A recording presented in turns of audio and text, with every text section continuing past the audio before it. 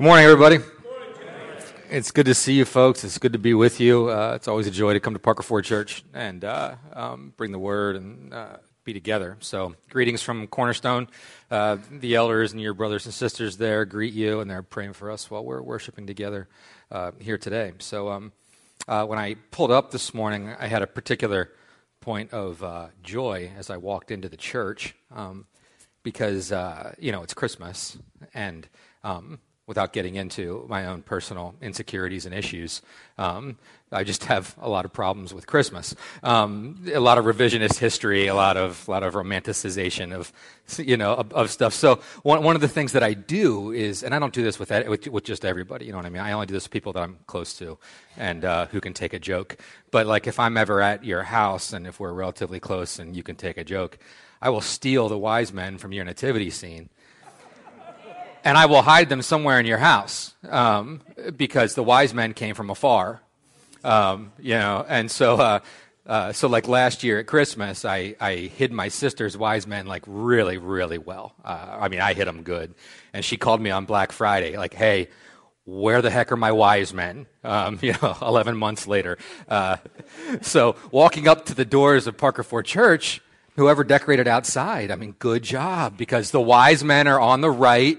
And the nativity's over on the left. So it's perfect, really well done. Very biblical. Congratulations. That is the way to start the season. And now if I'm ever at your place and you got a nativity scene and somehow the wise men go missing, what happened? So, yeah. It's great to be together again. And today we're going to look at a day in the life of Mary. And as we think about what it means for us to be stepping in and through this Advent season, you've been going through this Day in the Life of series, and so a Day in the Life of Mary is something that's a really fitting thing to consider. However, we are going to take the long way to get there, and we're going to start in Genesis, and I'm going to preach the entire Old Testament, and then I'm just joking. I'm just joking. I'm not going to do that. However, we are going to start in Genesis because I think we need to revise some of the way that we think about some things in order to really understand this particular day in the life of Mary. So I actually want to read this day in the life of Mary and then go way, way back to look at a perspective from the Lord, and then maybe we can see what happens to Mary and the way that Mary brings herself in worship in a different light today. So that's the plan. Let's pray, and we'll invite the Lord to reveal to us what he has. Lord, we thank you for this time together. We thank you for this body of Christ, and we come together under your name as your people. You are our Father, and we are your children, and it is our joy to worship you and to give you praise and to honor you.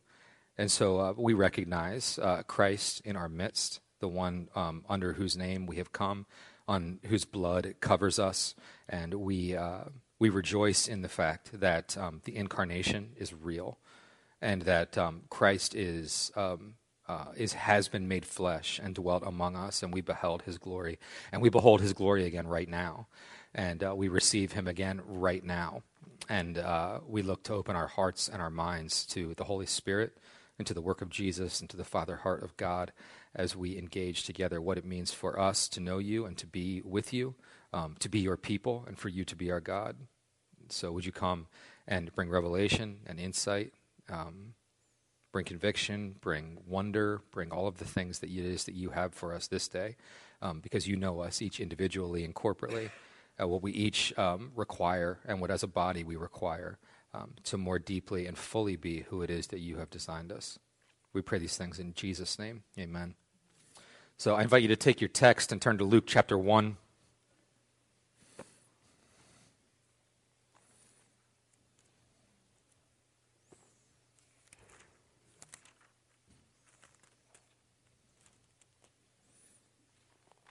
Luke gives us some of the most formational and detailed story of the way the incarnation came about and how that whole thing just sort of rolled itself out. And so of particular emphasis, though, in Luke's mind as he writes this gospel is this person, Mary, and what it means for us to know Mary. I think Mary has gotten something of a a distorted view through the church over the years. It has a lot to do with the fact that Mary plays very, very strongly in a Roman Catholic tradition in a way that Protestant tradition does not view at all. And as such, I think we as Protestants, as sort of, or Anabaptists, or people coming from the Reformation, have sort of like I've been something sort of afraid of her along the way. Like, who is this person? And if there's going to be a big emphasis over there, then how about we not have much emphasis over here? But in so doing, I think that we miss a crucial piece of what it means to understand Jesus. And I think Mary has some things to reveal to us today about what it means for us to approach God the right way. Because what we're going to look at today is not just Mary as a historical figure, but Mary's heart, the posture of her spirit toward God. So verse 26. In the 6th month, the angel Gabriel was sent from God to a city of Galilee named Nazareth, to a virgin betrothed to a man whose name was Joseph, of the house of David, and the virgin's name was Mary. And he came to her and said, "Greetings, O favored one, the Lord is with you." But she was greatly troubled at the saying, and tried to discern what sort of greeting this might be. And the angel said to her, "Do not be afraid, Mary, for you have found favor with God. And behold, you will conceive in your womb and bear a son, and you shall call his name Jesus. He will be great and will be called the Son of the Most High. And the Lord God will give to him the throne of his father David, and he will reign over the house of Jacob forever, and of his kingdom there will be no end." And Mary said to the angel, "How will this be, since I am a virgin?" And the angel answered her, "The Holy Spirit will come upon you, and the power of the Most High will overshadow you. Therefore, the child to be born will be called Holy, the Son of God. And behold, your relative Elizabeth, in her old age, has also conceived a son, and this is the 6th month with her, who was called barren. For nothing will be impossible with God." And Mary said, "Behold, I am the servant of the Lord. Let it be to me according to your word." And the angel departed from her. At verse 38, a point of emphasis. And Mary said, "Behold, I am the servant of the Lord. Let it be to me according to your word." And the angel departed from her. We're going to focus on that phrase, "let it be." So a lot of what I'm going to teach right now, as far as the understanding from Genesis 1 and here in Luke chapter 1, is something that Tim and I learned from a good friend of Netzer, a teacher, leader, writer. His name's Andy Crouch, and he revealed to us just this really interesting insight that I wanted to share with you and base some things off of as we move forward. So stick your finger in Luke chapter 1, turn back to Genesis chapter 1.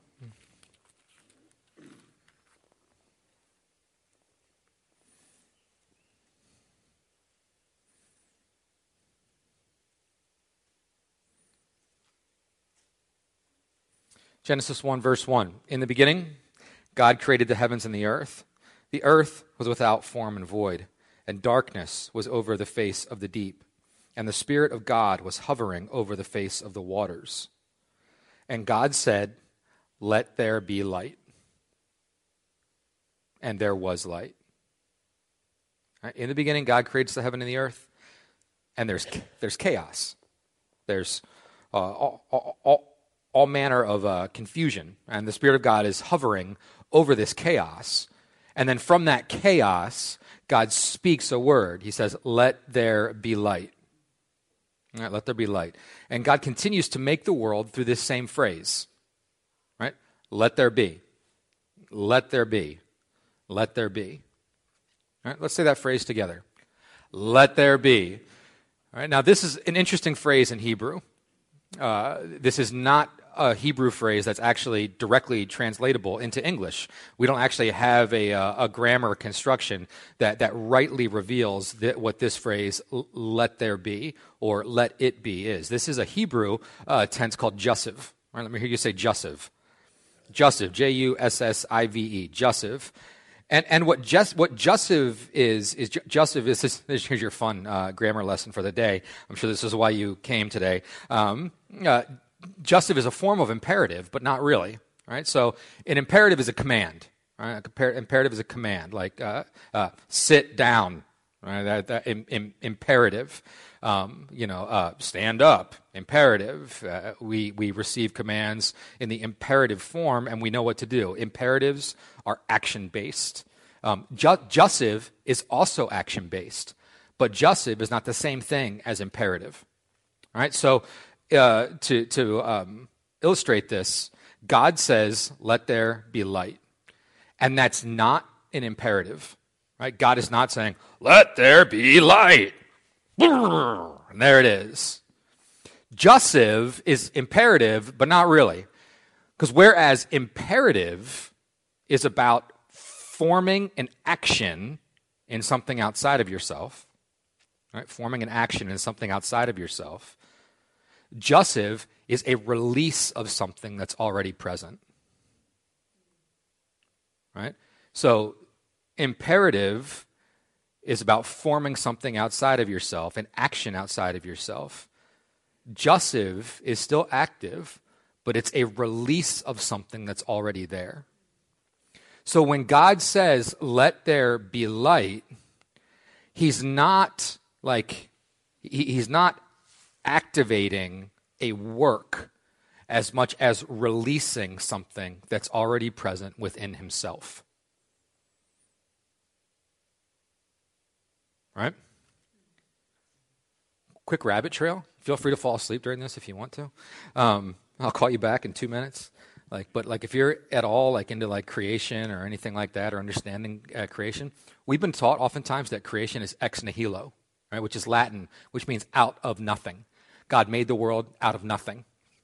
Right? So a lot of the heresies in the early church were based on ex materia. In other words, God made the world out of something that was already there. So God wasn't the first thing. That's the idea. It was made, there was something material there that God messed around with to make the world. And we've been taught a lot that creation is ex nihilo, that it's out of nothing. However, neither of these things is actually true. Creation is ex deo. It's out of God. Right? It's out of God. To say that there was nothing is a cheap shot at God, if you ask me, because that's sort of like saying, well, then what was? If there was nothing, then what are we talking about? Did you ever realize that when you talk about nothing, you've made it something? That to actually talk about nothing means that you never talk about that ever, which is a real philosophical mind warp. However, creation is ex deo. It's out of God himself. So then fast forward, this is the coolest thing, fast forward to 2 Timothy chapter 3, where all scripture is given by God, that it's inspired by God. That means God breathed. It's ex deo, right? The word of God comes out of God's character. So the word of God comes out of God and is useful for doctrine, reproof, correction, instruction, and righteousness. Where does creation come from? It comes from God's words. Right? God speaks and something happens. So creation actually, we are formed, this good creation, that's this good thing, comes out of our good God who set things all forward, not in an angry, let this better happen, and light, if you don't appear, I'm going to come get you. But rather, it's just a simple release. Light is already existent in the mind and the heart and the character of God, and God just says, let there be light, and there is. Sun, moon, and stars is already existent in the mind and the heart and the creative nature of our God. And for the world to be made, it's adjussive, it's a release. It's yes. Let there be sun, moon, and stars to light the day and the night. And there it is. We let it be. It's a release of something. Right? It's not a working hard after something. It's not a striving after something.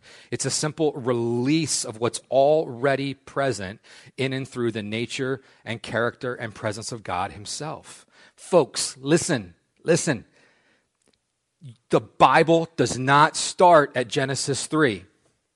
The beginning of your story is not a broken, fallen, sinful world. Sin is not your story. The beginning of the story, and we so screw this up with our evangelism methods, right? One of the first thing we're generally trained in when it comes to how to share the gospel with somebody is, you've got a problem. The problem is you. You're a sinner. You're broken, and you need fixing. You can't do that. That's okay, though, because Jesus did. However, if you don't receive his fixing, then you burn in hell forever. If you do receive his fixing, you get to go to heaven. How do you feel about that? I don't want to go there. I do want to go here. Great. That's good. Then pray this prayer. And if you pray this prayer, then you're in. And if you don't, then you're out. And the problem is not necessarily the translation of that. The problem is the starting point for that. Because the starting point for every human is not sin. The starting point for every human is a good God who made a good world and who put good people in it who were formed in his good image to reveal and reflect his life and character in the world. That's the beginning of the story. And that's all held within the jussive tense of God. That's what God originally intended to have released. It's not until Genesis 3 that we see sin come onto the picture. And when sin comes in, it breaks that goodness, right? And this is so interesting. It breaks the goodness. So Genesis 2, my granddad, who built houses and like we would work for fun. My granddad used to always justify this to me. He would say, work is good. Like God wants you to work hard all the time because work was made before the fall. Right? God gave Adam a job to do. So work is good. However, in Genesis 3, what do we see the curse bringing? A perverted form of work, right? So it's not that work is bad after sin. It's that it's perverted. It's that now work is not going to produce anything. You're going to work and work and work, and the thistles are going to come up, and they're going to bite you, and it's going to be hard, and you're going to try to make something, and it's not going to work. Like sin has broken the goodness. And so now this formation, this concept of work, this imperative in our lives of go do something with your life, go make something happen with your life is something that now we strive for. And most of Americans and American Christians are not living with a let it be. Rather, it's like, here we go. I'm going to build my life. What's in the way? I'll figure out a way to knock it down. Right? But if enough obstacles come up, then we just sort of like, man, this is too darn hard. And so rather than breaking through that obstacle, I think I'm just going to sit back and let that obstacle own me in this place, or I'll find a way around it. But regardless, it's certainly not going to be a Lord, what are you doing here? Oh, that? Well, let it be. Right? We don't approach it with that way. We do tend to strive. We do tend to overthink the work that it is that God has actually called us to. And in so doing, we agree with the curse that sin has brought instead of agreeing with the heart of God that would have us come alongside him in all of his goodness and all of his love, and that just says, let it be. All right, let it be. God, what are you doing in my life with this hard struggle? I am trying to let something be. And all you want to do is strive. All you want to do is push. All you want to do is try and get this thing out of the way rather than let it be. Let it be. Did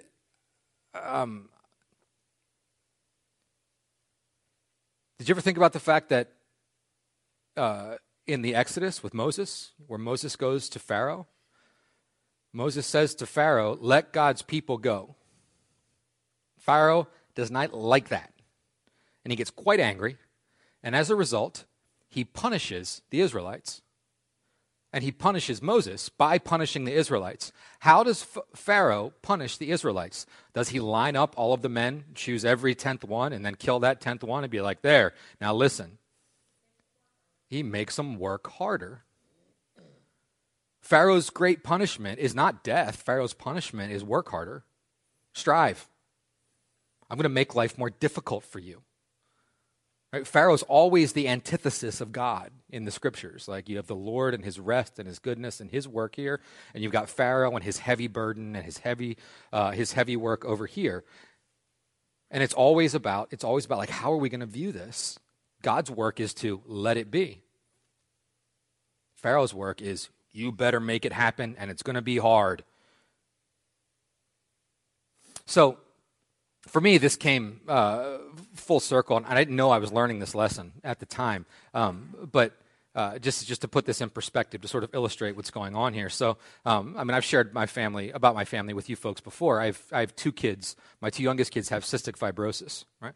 And so which is a really difficult disease. Kids have a lot of therapies, a lot of doctors, a lot of hospitals. It's not an easy road for them or for us as a family when it comes to the way that we walk through this disease. Our kids were diagnosed back in 2000. Our daughter was diagnosed in 2002. Ben was diagnosed in 2003. And so this was a consistent and now ever-present reality in our lives. And, so when our kids were diagnosed with CF, I responded in a work harder mentality. Okay, so here's a thing, here's a challenge. What am I going to do? So I went to the library and I checked out every book on cystic fibrosis I could find, and I read them all. And I went home and I rearranged our house so that we had easy access to everything. And this is where all of our meds were going to be, and this is where our therapy machines were, and this is where this piece was going to happen here. And then I started to rearrange my life, right? And so I started to be well, okay, so now I need to be home here to help with this here, and I've got work here, and I can't handle all of this at the same time, so I'm just going to have to work harder and try and figure this thing out. And so I started working really hard over here, working really hard over here. In the meantime, what I didn't realize was that all I was doing was seeing this challenge that was put in front of me as just something that God had sort of designed for me to feel pain because I must have done something wrong. Right, so here's God going, CF and Jay's life, imperative. Right, CF and Jay's kids' lives. And here's that thing. Now figure it out. And all right, I'm up for the challenge. I'll figure it out. The thing is that I could never figure it out. Right, because how do you figure that out? How do you figure out disease? How do you figure out death? How do you figure out turmoil in your life? How do you figure out situations that you don't want and didn't ask for?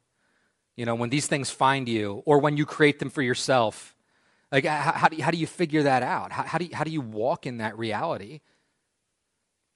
And so it becomes a heavier and a heavier burden. For me, it became a heavier and a heavier burden to try and somehow figure out what had I done to displease God. What kind of work could I do to get back in good enough with Him that He would take CF away?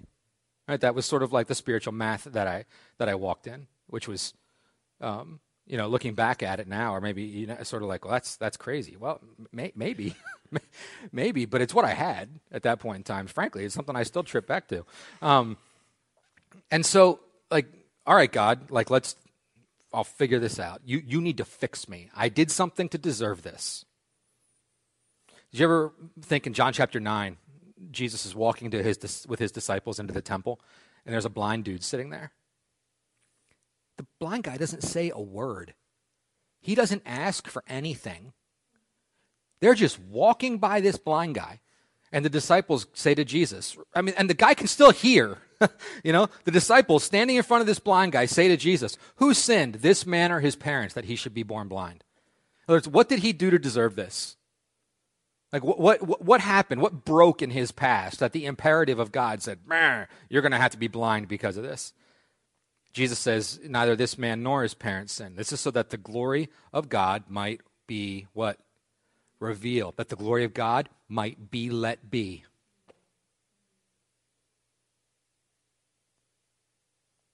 And so the things that find us in our lives, the things that we don't want and didn't ask for, and sometimes created on our own, and that we find ourselves in this mess, the posture that we bring when we think that God is only an imperative God, who is only looking to get performance out of us and work out of us, produces a striving within us that completely works against the nature of how God creates things. So I just tried to take this challenge head on. I ended up running my family into the ground. I ended up almost losing my marriage over it. It got really, really bad, really, really fast. And after that whole situation, particularly where Sherry and I almost didn't make it, we started going to counseling together. We've never stopped going. We've been in marital counseling for 14 years. It's been great. And the Lord, through this just wonderful counselor that we had, she was helping us understand this, essentially, I guess, why this thing had come into our lives. And at some point, I could beat my head against the wall of CF until I was just blue in the face and bloodied. But that thing in my power is not going to move. So I can choose to stand there and keep beating and beating and beating and working and working and working. Or I can let CF be and then let God be bigger. But the amount of release that takes, the loss of control that you feel in that spot, the disempowerment that comes with trusting fully in God's power is something that is very, very simple, but not easy. And so it was this, it's a discipline of sorts of what does it mean for us to understand ourselves in light of who God is, and will we let our circumstances redefine who God is? Or will we let God be? Will we be completely aligned, surrendered, and even jussive toward God? Where me working is me being imperative toward God. Isn't that crazy? God, heal my kids. Right? I point my finger, I'll give you a command. This has to happen. Or I can let God be God in and through this and trust in his heart and his character and his being in a way that allows for him to be fully himself and for me to release my anxiety, my work, my insane processes, my own self-obsessions, my brokenness, my insecurities, releasing those things to him so that he can do what he does when things are let be, which is make something beautiful. That's what God does. He takes these broken people and this broken situation, because the scriptures don't start with sin. It starts with him.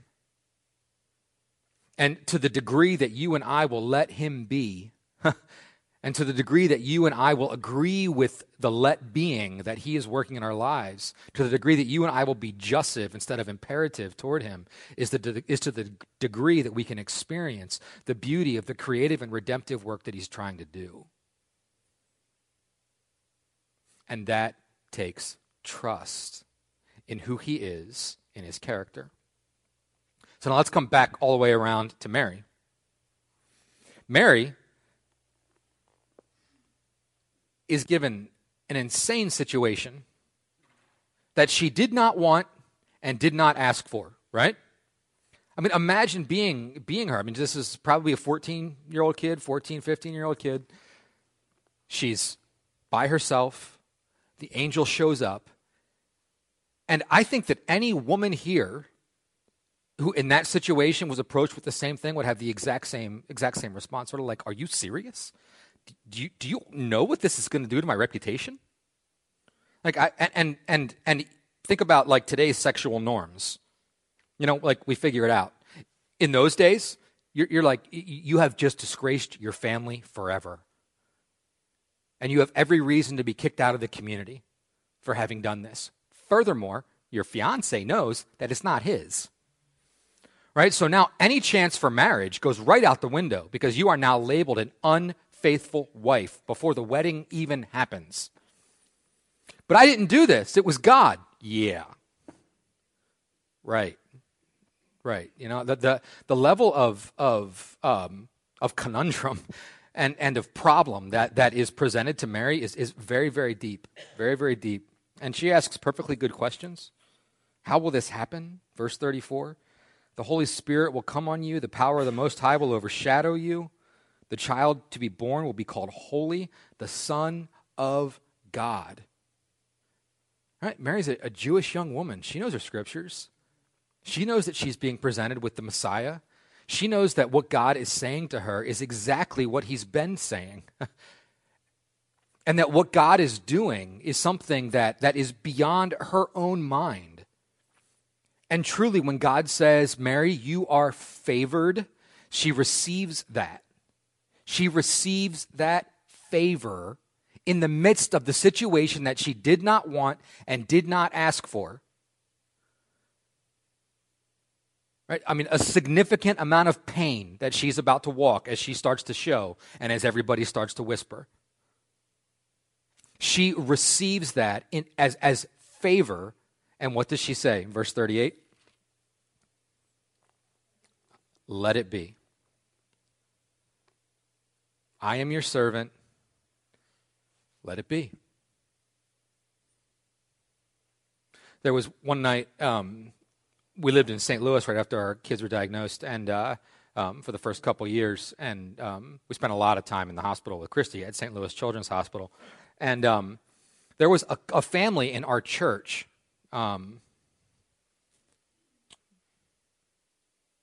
His name was Bernie. Her name was Amy. And Amy and Bernie were relatively new to our congregation, and I didn't know them well at all. I was the youth pastor at this church, and I just didn't have a lot of contact with them. They had really, really young kids. And one of their kids was a little boy named Levi. Levi was born with some kind of a brain deformity that left him just completely incapacitated and requiring a deep level of care. He should not have lived past the first week after birth, according to the doctors. When they started coming to our church, he was 2 years old. And he was in this wheelchair and he was just completely dependent on his parents. Like, he never made it beyond the dependency that a 1 week old has. So they would have to they were consistently feeding, cleaning, changing, holding. It was a really, really intense situation for them, and it was wreaking just absolute havoc on their marriage. And again, I didn't know them at all. They came to our church. They found some good help. They found some good pastoral care, and they actually ended up observing us from a distance, right? So our youth pastor, his kids have this disease. They're in the hospital. Let's pray. Let's give, these different kinds of things. They would hear those things from time to time. So it was a Sunday night. I think it was July. We were in St. Louis Children's Hospital, and I think we'd been in about 3 or 4 weeks at that time, which when you're in a hospital for that long, like, the walls just start to close in on you. It's insane. If you ever had that experience, it's hell. It doesn't matter how nice the hospital is or how new or whatever. It's a very, very hopeless situation, if that's what it feels like. And that hopelessness was really starting to get to me. And if you remember, like the '90s band Dashboard Confessional, which is sort of like this very, like, depressive, like moody music, very emo. I'm sitting there just listening to Dashboard Confessional on this particular night, wallowing in myself and the situation, and just, I hadn't given up on God. I was just sort of like, He wasn't good. I could tell you that. Like, the goodness of God was very much up for grabs in my mind. It was like 9:30, 10 o'clock, and we were on a closed floor. So it was oncology and CF were on the same floor at St. Louis Children's, which means at 9 o'clock, like, it gets locked down. You can only come in and up and through the staff elevators. I don't know how she did it, but somehow Amy got this word from the Lord on that Sunday, and she came to visit at like 9:30 at night, and she somehow got on the floor. And I now think that Amy might have been like an angel from God, literally. So anyway, she came to the room and sat down, just sort of like, we talked about things, how are things going? And here's a woman who has deep, deep identification with our situation, and the care that she and Bernie have to offer Levi. And she sat there, and again, just remember my frame of state, just really, really depressed, gone, and questioning God's work. And we started talking back and forth about this, that, the other, how the treatments are going, their experience at St. Louis Children's, so on and so forth. And she said, I came here tonight because I needed to tell you something. I was like, okay. She goes, it's about God, and I don't know if you want to hear about him right now, but I've essentially come to evangelize you. And I was like, all right, now I'm here, I'm this pastor receiving evangelism. I was like, well, great. I'm waiting to hear from God. So if he's going to fix this situation through you, bring it. And she goes, nope, it's nothing like that. She goes, and she started using the plural, because she goes, what he wants us to understand is that we are so highly favored. We are so lucky to have Levi and for you to have Christy. Like, we are so favored. Do you realize how highly God thinks of you, to give a child that needs this much love in this unique kind of a way, that he trusted her with you? Like, have you ever thought about that? Have you ever thought about the favor? Have you ever thought about how like great he thinks you are to be able to handle this kind of a weight and to lead your family through this kind of a trial? Like, God he is so proud of who you are. And he thinks so great about who you are. And he loves Christy so much. And I'm sitting there and I'm thinking, what?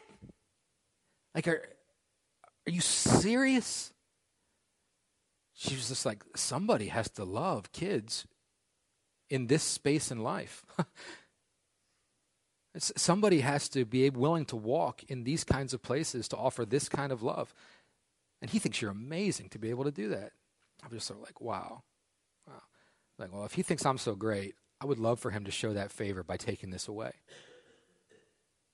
And she was like, that might happen. That might not happen. Regardless, how he thinks about you does not change. But how you think about him has changed. She said, you can beat your head against this disease until you're blue in the face. Like, you can keep trying to work and figure this thing out. And you can shake your fist at God as long as you want to. But at some point, you will reach the spot where you're just going to have to let this situation be what it is and find God in it. Right? What did she tell me? At some point, you're going to have to be Joseph. At some point, you're going to have to release. At some point, you're going to have to stop striving.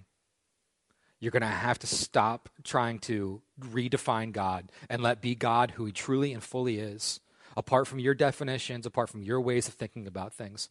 At some point, you're going to have to be like Mary, who actually actively receives and who says yes and who agrees with God by saying, let it be.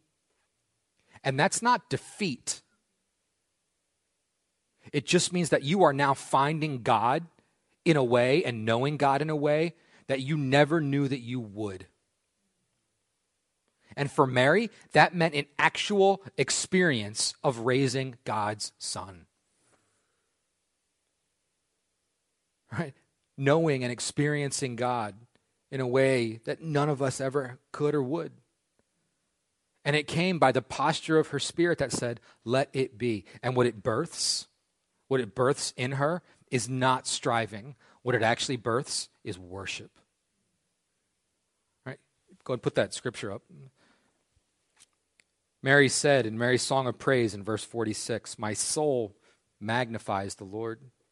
My spirit rejoices in God my Savior. He has looked on the humble estate of his servant. For behold, from now on all generations will call me blessed. For he who is mighty has done great things for me, and holy is his name. And his mercy is for those who fear him from generation to generation. He has shown strength with his arm. He has scattered the proud in the thoughts of their hearts. He has brought down the mighty from their thrones and exalted those of humble estate. He has filled the hungry with good things, and the rich he has sent away empty. He has helped his servant Israel in remembrance of his mercy, as he spoke to our fathers, to Abraham, and to his offspring forever. And in this situation, right, none of her questions were answered. But the situation still happened. Joseph still responded initially the way that she thought he would. Like, are you serious? I'm going to have to call this thing off. And then God appears to him and Josephs him. Mary, Joseph, don't do that. Okay, Lord, I will let it be. We will follow. We will let it be according to your word. The beauty of the incarnation, the beauty of this Christmas season, the beauty of Advent is God's continued posture toward us of letting it be, of letting himself be. I mean, you realize what it meant for Jesus to let God be. That meant the cross. You realize what it meant for God to let Jesus be. It meant the death of his only son. And then in and through that comes the great victory over sin. It comes the redemption of humans. And in through that comes all of the wonderful experiences that you and I have of being released from that thing that wants to define us. And from that story and from that thing that we don't want and didn't ask for, because Jesus is so much better, he's so much stronger, he's so much fuller. And that all happens because God justifies this, because God is releasing himself over and over and again in our lives. And the question is will we agree? Will we agree? Will we look at God and say, I don't want that. No. No. But that is what God is calling us to carry and what he's calling us to walk in.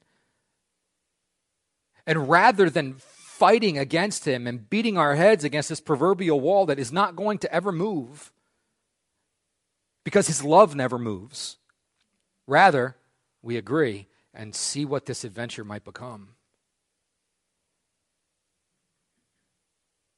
My kids haven't been healed yet. And I don't know how the Lord's working that out or what's in his mind for any of those things. And my wife's gotten to the point where she'll thank God for the presence of CF in our lives because God has used it to transform and reveal so many things about himself to us. I'm not to that spot yet. I'm not ready to say thanks to God for this yet. However, we have agreed together on a consistent basis to say to the Lord that we will let you be and that we will let this be. And we are going to again seek you and find you in this place. And over again, releasing our striving and our anxiety to him so that he can continue to be all that he is in the present tense moment that he is with us. Agreeing in all of those things. This is the avenue by which we know God. And this is the avenue by which we have our kids. And this is one of the by which our kids know God. And what it means for them and us and we to experience has everything to do with agreeing with this. And with just like Mary in the situation that we didn't want and didn't ask for, saying, yes, God, we agree. Let it be. Let it be. And everything in me still rages and hates CF with every emotion that I can conjure. However, everything in me loves God and the fact that he hates that disease as much as I do. And that he is working something in us that I will no longer fight against and that I still don't understand. But I'm not going to war against him anymore in it. Rather, letting him be all that he is, seeking to receive what it is that he is doing. It's the biggest challenge I've ever had in my whole life. It's the biggest challenge today as it was then. You've got this stuff in your life. Right? What is it that God is trying to love you in and through that you do not want and did not ask for? What experiences? It doesn't even have to be current. Right? Your history is as active today as it ever was when it actually happened. What happened then? What process is it that God was starting and moving you in and through to reveal himself to you more and more deeply that there was just such a deep inability to agree with and to let be? I think God is inviting you back to the space. I think he's inviting each one of us back to that space or into your current reality where we would strive and push and just put our heads down and try and work harder and figure this thing out. Rather, what does it mean for you to let it be in whatever that is? That's the place where you'll find God. And that's the place where life will be birthed. Right? Life that is transformative and redemptive like you and I have never known it. And that is his invitation this Christmas. Let's pray. Thank you, Lord, for the beauty and wonder of who you are and for the redemption that you bring us in Christ. We worship you and love you and realize that it is your story that you are working. And in the same way that you have always let it be, God, I pray that we would receive that posture of heart and spirit as well, where we are not striving and pushing and working against you, but rather letting you fully be and agreeing with your work. And for those spots that are so hard for us to do that in, the spots that we don't want and didn't ask for, God, I pray for grace, grace upon grace upon grace for each of my brothers and sisters to hear and to see what it is that you are doing, the work that you are accomplishing, what it means for them to know you in unique ways that their experience provides, what it is to experience your love in ways that they could not any other way, because this thing is there. And so rather than running from it, God, stepping toward it and finding you in it and letting it be. Thank you for the incarnation of Jesus, for his presence among us, for the redemption that we have through him. In Jesus' name, amen.